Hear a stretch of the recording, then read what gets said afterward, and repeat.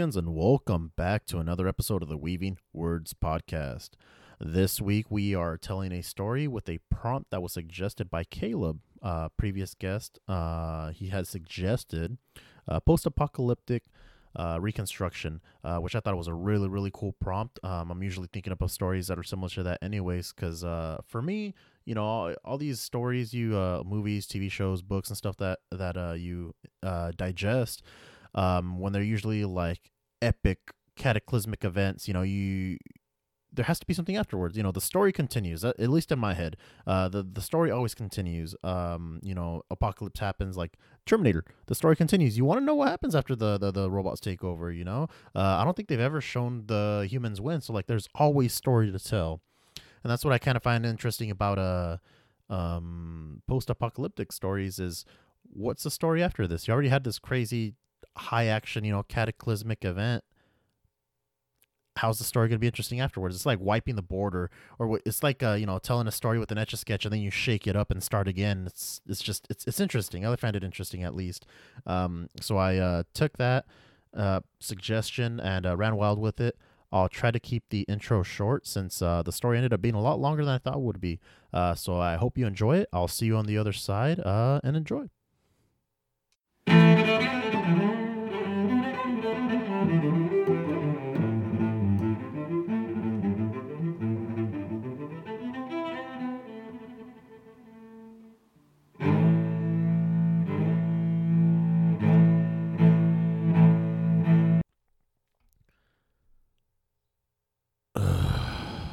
He said the docks.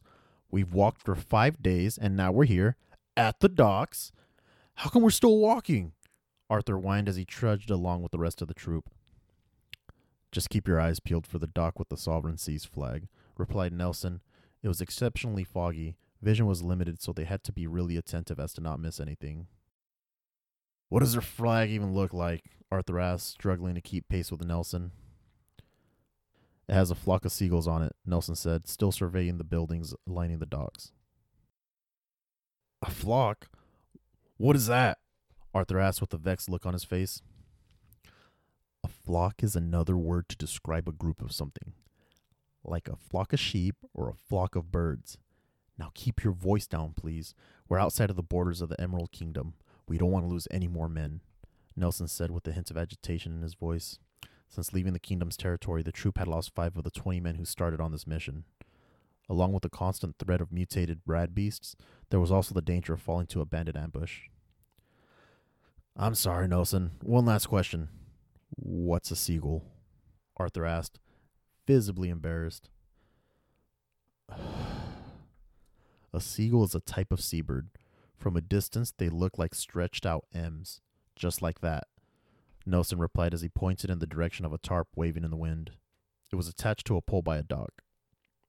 Nelson whistled and pointed to the makeshift flag. The other men stopped, looked in the direction he was pointing, and started walking over. Oh, wow, Nelson. You're really smart. I can see why you were chosen for this, Arthur said, impressed by Nelson's knowledge and skills. Yes, my village has had a long history of not only advising the royal family, but providing ammunition to most of the villages that require it, Nelson replied as he pulled out a pistol from its holster and walked with the rest of the group, keeping his head on a swivel, surveilling his surroundings. You have a gun?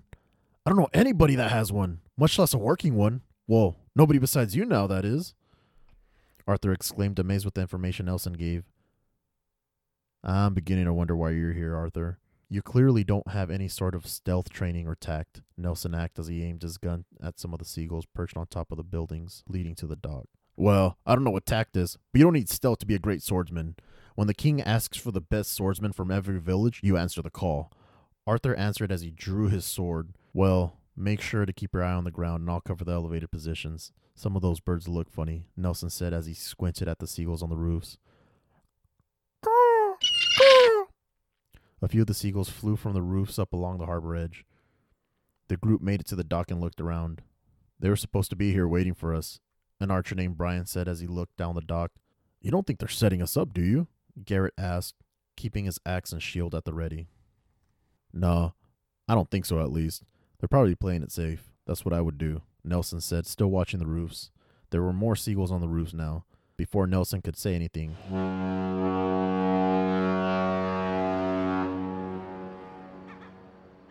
A ship horn blared from up the harbor. A large ship emerged from the fog.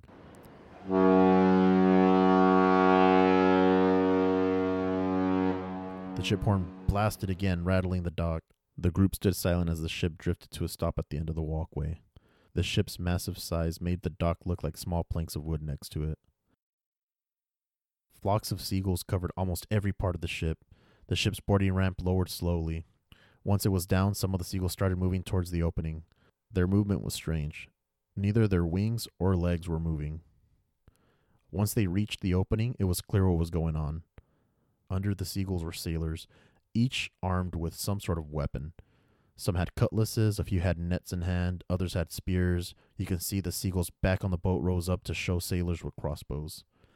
"It's a trap!" Arthur shouted as he got in a defensive stance. The rest of the group formed a defensive circle facing outwards. They readied their weapons, tensing up in anticipation. The sailors stopped and let out a caw in unison. Caw!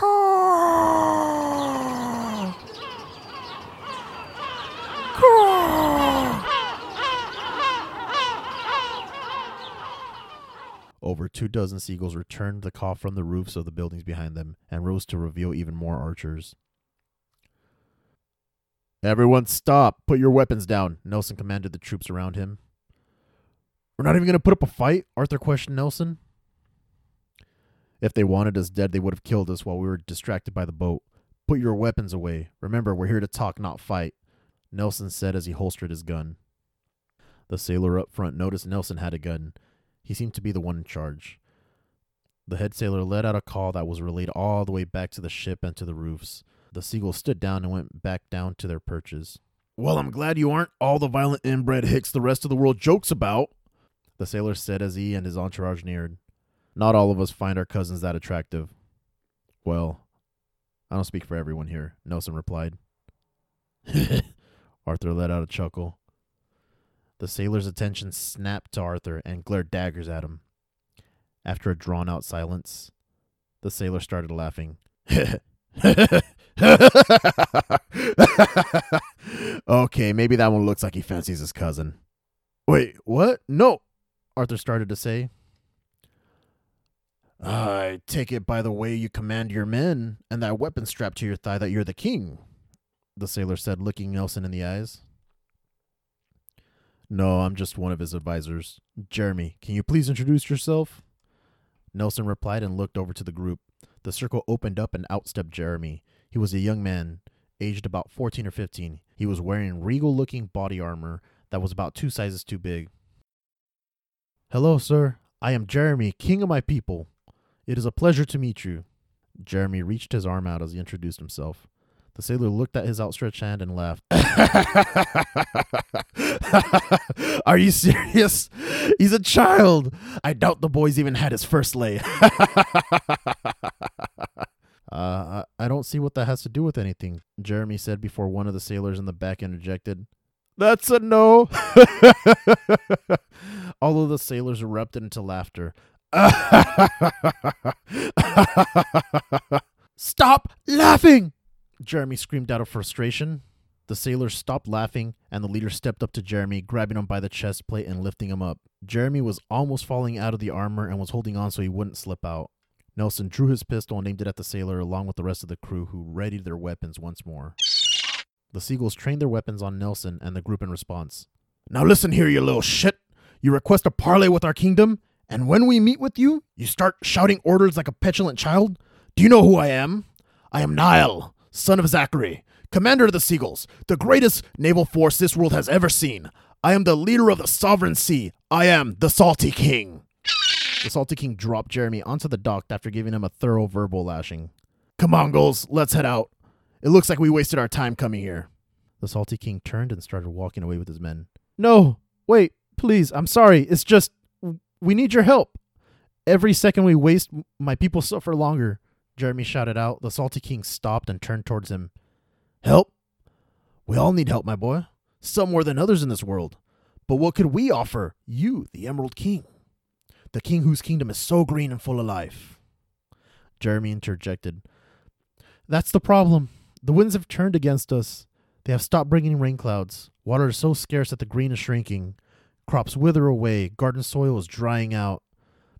My people are already on their reserves, and I fear we will not make it another year.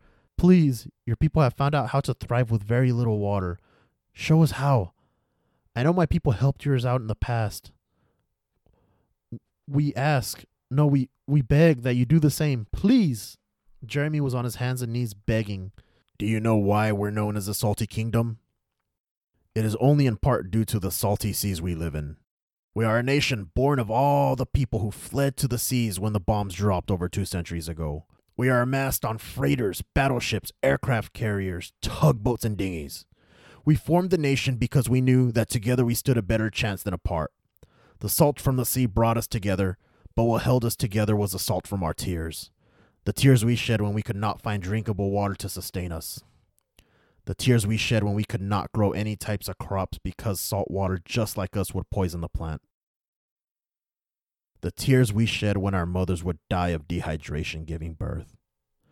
2 whole generations of children grown up without a mother. The salt from those tears shed and the salt from the sea has kept our nation strong and together for the last 2 centuries. You speak of help your people gave us.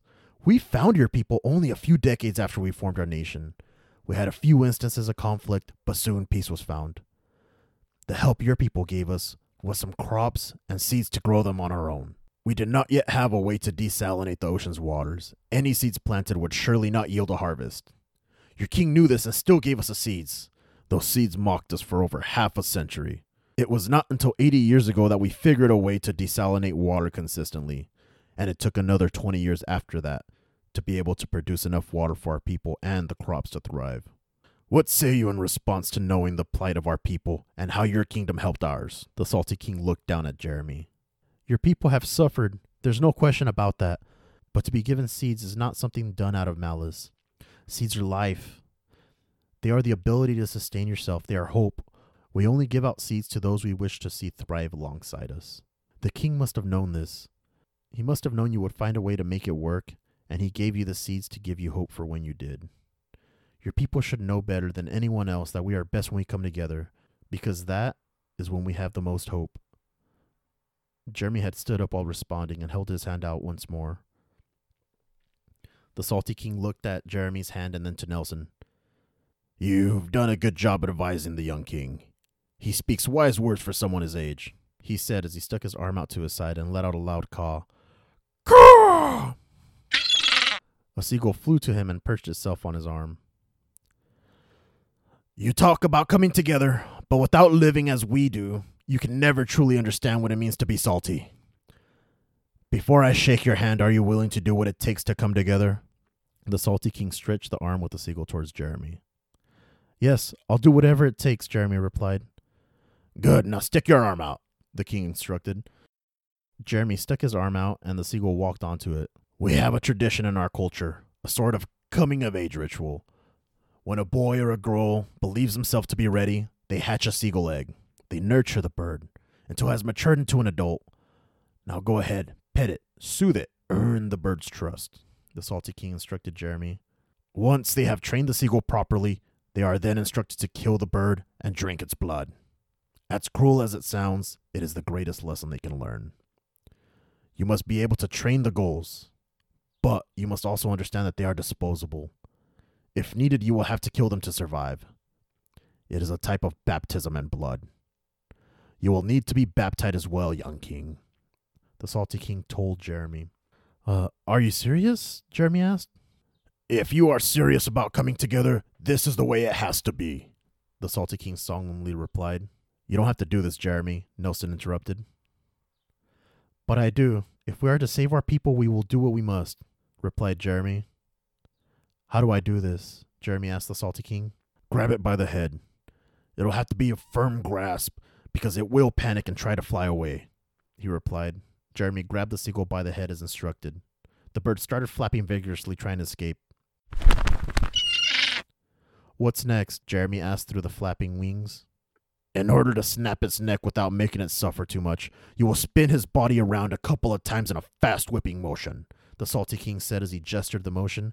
Jeremy snapped the bird's neck in the manner he was instructed. The bird spasmed for a few more seconds and finally ceased. What next? Jeremy asked, clearly upset about what he had just done. What next? Jeremy asked, clearly upset about what he had just done. Next, you cut the head off and drink its blood. You drink until there is no blood that will pour out. Here, take this. The Salty King handed Jeremy a small blade with a flock of seagulls carved into the handle. Jeremy took the knife and cut off the seagull's head. He looked around at the sailors and at his men. He nodded and raised the body over his head and started pouring the blood into his mouth. He swallowed the blood in big gulps, gagging at the smell and taste. Once he was done, he threw the bird's remains into the water. Jeremy looked at his men. His face was spattered with blood, dripping from his beard. His men were silent. He then looked back to the sailors. As he did, the silence was shattered by the eruption of cheers coming from the sailors on the boat, the roofs, and the dock.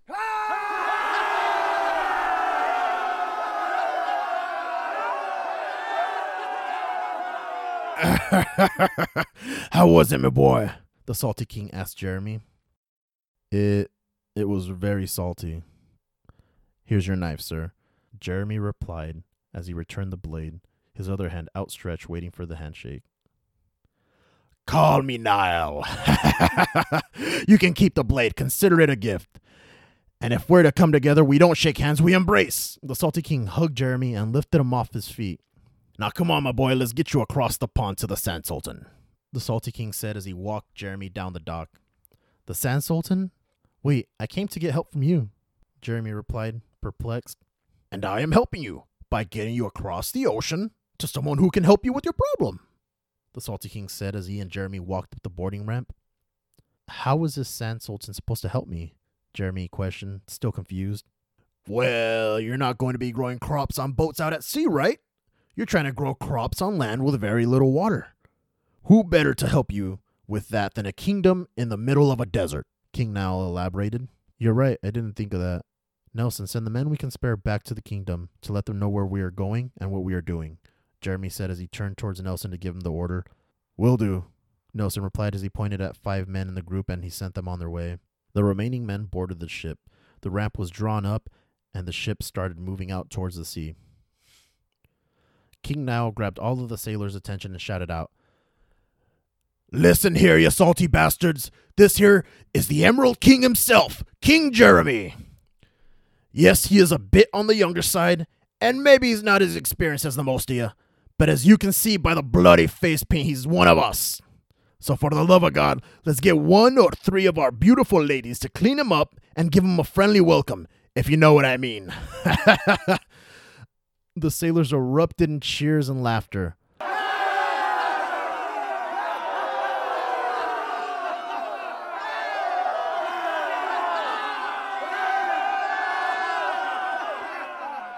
Oh, I forgot to mention, the young king's a virgin, so be patient with him. King Niall added as the sailors erupted into even more cheers.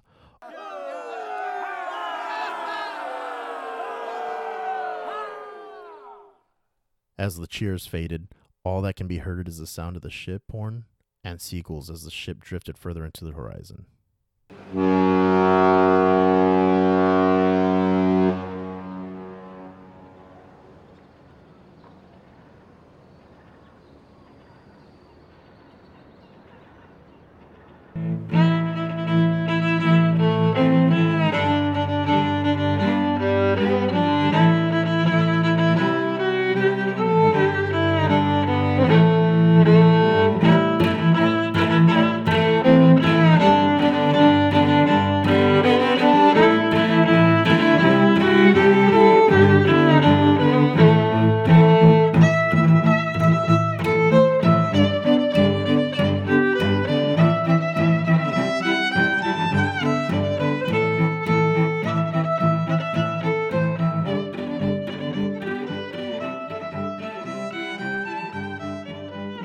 Well, I hope you guys enjoyed that story. It was definitely a lot of fun to write. It was really cool kind of creating this world and these people and, a little cultures. And maybe, who knows, we might get more stories of, the Emerald and Salty King and their travels, and more of this post-apocalyptic world, where people are living out at sea and in little forests and stuff like that, and out in the desert. I got some cool ideas for the desert kingdom, kind of what their people are going to be like and who's going to be leading them and whatnot.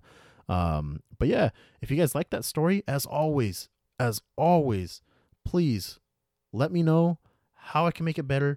Share it with a friend, family member, the freaking 7-Eleven cashier that you talk to all the time when you're getting your scratchers. I've started getting a lot of scratchers lately because, you know what, man, I don't got nothing better to do.